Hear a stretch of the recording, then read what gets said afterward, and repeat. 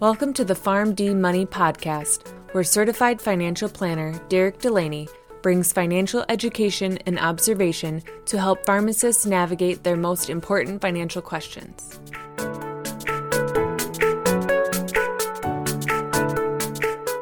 Welcome in PharmD Nation to episode number 8 of the PharmD Money Podcast. I am your host, Derek Delaney. Thank you all for joining me today. It is rare these days for someone to work their entire life with one company. I mean, think about it. You start your career not knowing a whole lot about the industry outside of what you've seen yourself from the outside looking in and from what you've learned in school. So you usually start somewhere and you get some experience, you figure out what you like, what you don't like, you learn a little bit more about the employment opportunities within your industry.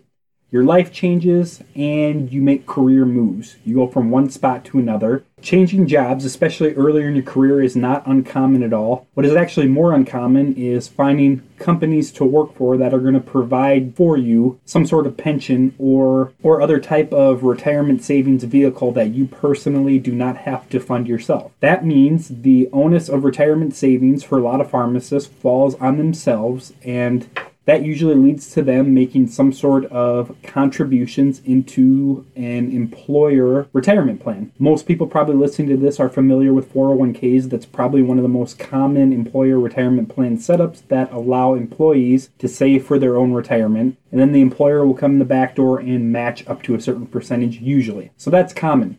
But what happens when you leave your job? That 401k or retirement account belongs to you, which means it's up to you to make a decision what you're going to do with that account and what you're going to do with that money as you continue to evolve in your career and move from company to company, if that's where you find your career path taking you. So in this episode, I'm going to walk you through a couple different options you're going to have when it comes to what you could do with your 401k once you find yourself making the decision that you're going to leave your current employer, and what are some of the pros and cons of the different options you have available when it comes time to make decisions on a retirement plan funded through an employer like a 401k. So you find yourself leaving your current employer.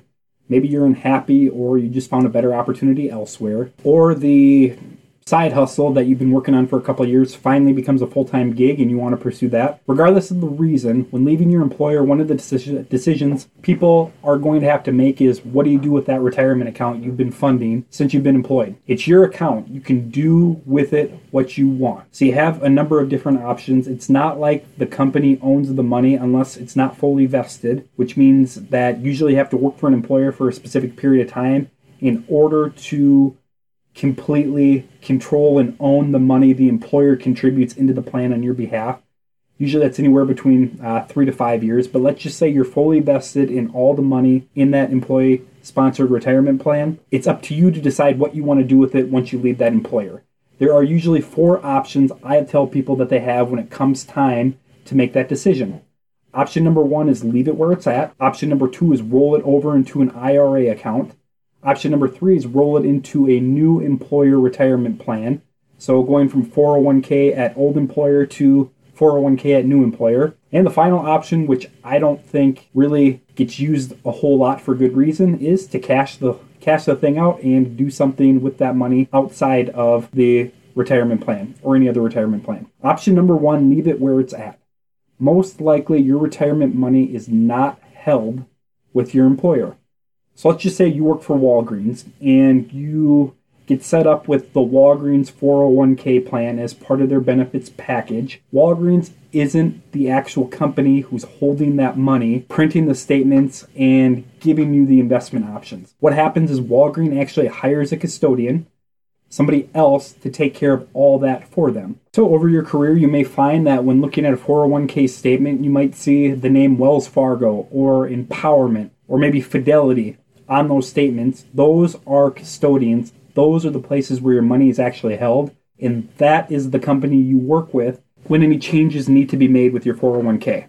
So in option number 1, leaving it where it's at, keeping it in the current 401k plan even after you leave that employer, you're going to primarily work with that custodian whenever it comes time to make any changes, updates, or do any transactions on that 401k. The one thing it's important to note when it comes to keeping that 401k where it's at is you cannot add any more money to that 401k after you leave. That does not become an option. So a few pros of keeping money inside that current 401k even after you leave the employer is one, cost. You usually have access nowadays in 401k plans to investment options that are lower cost. A long time ago, before ETFs were created and no-load mutual funds were created, a lot of investment options inside retirement plans were pretty expensive, but nowadays it's not uncommon to find very cost-effective investment options inside those 401ks, and because you don't have an advisor attached to that 401k, because it's not in an IRA, you're not paying anybody else in order to manage that money. So cost is a big benefit of keeping it at the current 401k account you set up when you first started working for that current employer. Keeping it at the current 401k does come with a few cons that people need to be aware of. The first one is lack of investment options. If you think you want to dabble in other investments outside of traditional mutual funds or ETFs, chances are you're not going to have that ability inside a 401k. Custodians just don't allow it. It's usually probably not an investment option that's allowed through the 401k plan when it was set up a long time ago. Another con is if you want any sort of advice and you don't already work with a financial professional outside of the 401k and you want advice on investment management or just random things that have to do with that 401k money, you're most likely going to have to use somebody on the other end of an 800 number to get that advice. Option number 2 with a 401k is you could roll it over to an IRA. Now this is extremely common, especially as people get older. This is where you decide whether you want to open an IRA yourself through either an online brokerage platform or hire a financial advisor or other professional to help you open and manage that IRA. This option comes with a few pros. The big one is more investment flexibility. So going back to the con in the previous point, if you want to take advantage of investment options that are not your traditional mutual fund or ETF options, maybe take a flyer on a few stocks or something like that, having that ability inside an IRA instead of a 401k is a big pro if that's something you deem valuable. Another pro is sometimes you get professional advice along with the investment management. So when you roll it over to an IRA and you bring on a financial professional to help you do that, they tend to help manage that account, and maybe they bring along with that management other valuable pieces of advice that could potentially help you down the road that you're obviously not going to get if that money is kept in a 401k and you don't bring on any financial help attached to rolling it over to an IRA. A few cons. The big one is cost, because you potentially could bring on a financial professional, or you have other investment options that aren't the same as what you find in a 401k. It could be more costly to roll that money over, so more fees that you have to pay just means less money that stays in your retirement account, which means less money over a long period of time gets to accumulate and compound on itself. But if your benefits outweigh the additional costs, it could be an appropriate decision for you to make. Another unique rule out there that I think a lot of pharmacists have to be aware of, especially pharmacists that have exceeded Roth IRA contribution income levels, is the aggregation rule. So if you are a pharmacist and you exceed income limits to do Roth contributions, you can actually be penalized for taking advantage of a backdoor Roth IRA strategy by having other IRA assets out there. And it's a little more complicated than this, but just for simplicity's sake, if you have other IRA assets out there to your name and you want to do a backdoor Roth contribution, they will actually consider your backdoor Roth contribution in aggregate with your other IRA assets, and you will only get the tax-free conversion amount into the Roth through that backdoor option based off of the percentage of that backdoor Roth to your total IRA aggregation.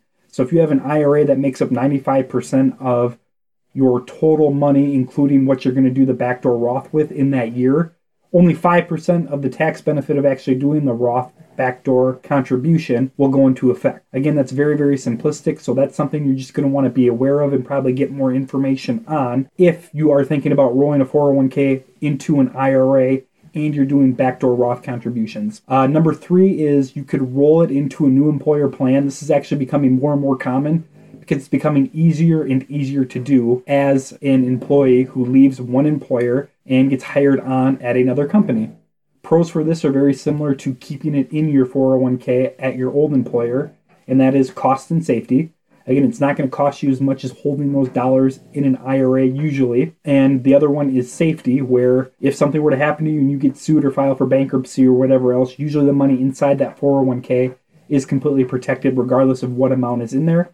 Another pro is it's one less account to keep an eye on or manage. So you're a pharmacist, you're super busy, especially if you have a young family and a lot of other things going on in your life.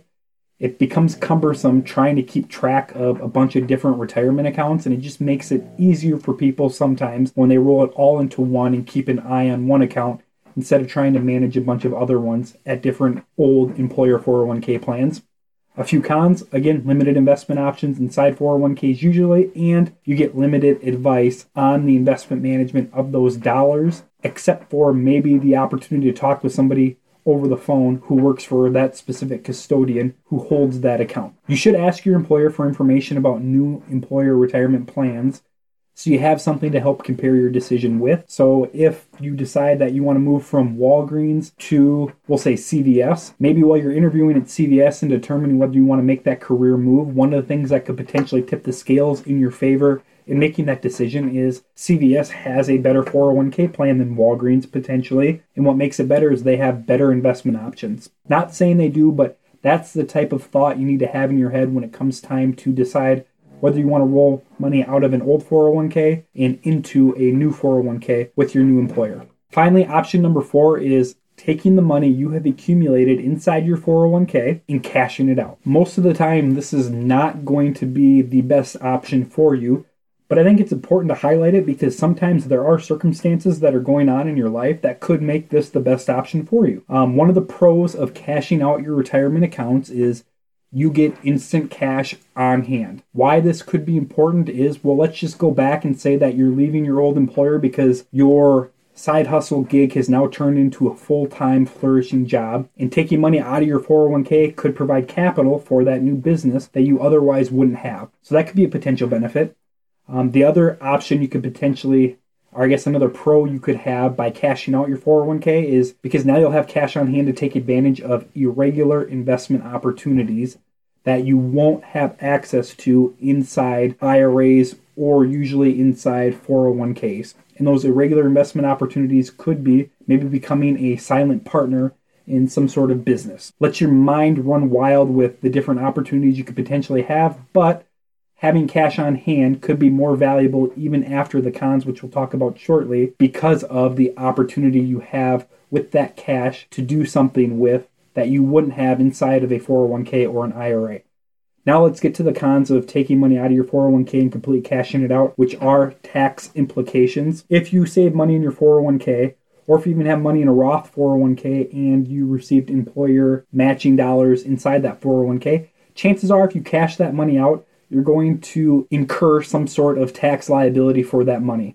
So if you have $100,000 in your account and you cash it out, chances are you're not going to get $100,000 in your hand through a check once it's all said and done. There are going to be tax implications involved. You're going to owe money to the IRS. Along with that, there probably are going to be some penalties tacked on as well, unless you meet some sort of exception, which we're not going to get into that today. But just know cashing money out of a 401k usually come at some sort of hard dollar cost in either tax liability or penalty liability. The other big con of cashing money out of a 401k is the loss of tax-deferred growth. So one of the big benefits of 401ks is you're able to put money in that account tax-deferred, and then that money continues to be able to grow and compound on itself, tax-deferred until it comes time to actually pull that money out.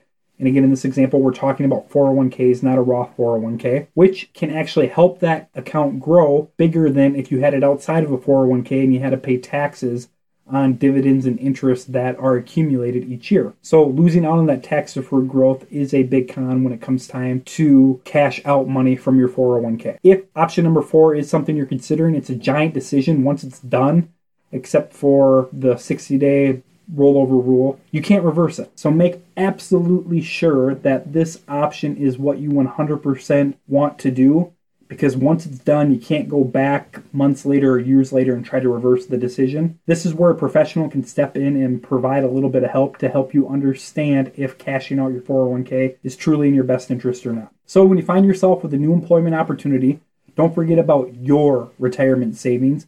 The company doesn't own it when it comes to employer-sponsored retirement plans like 401ks.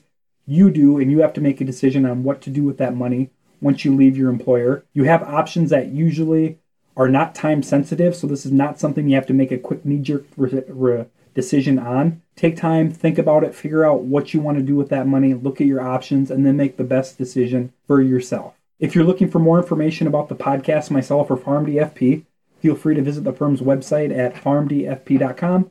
Also, feel free to check out and subscribe to the YouTube channel, PharmD Financial Planning, for more great insight.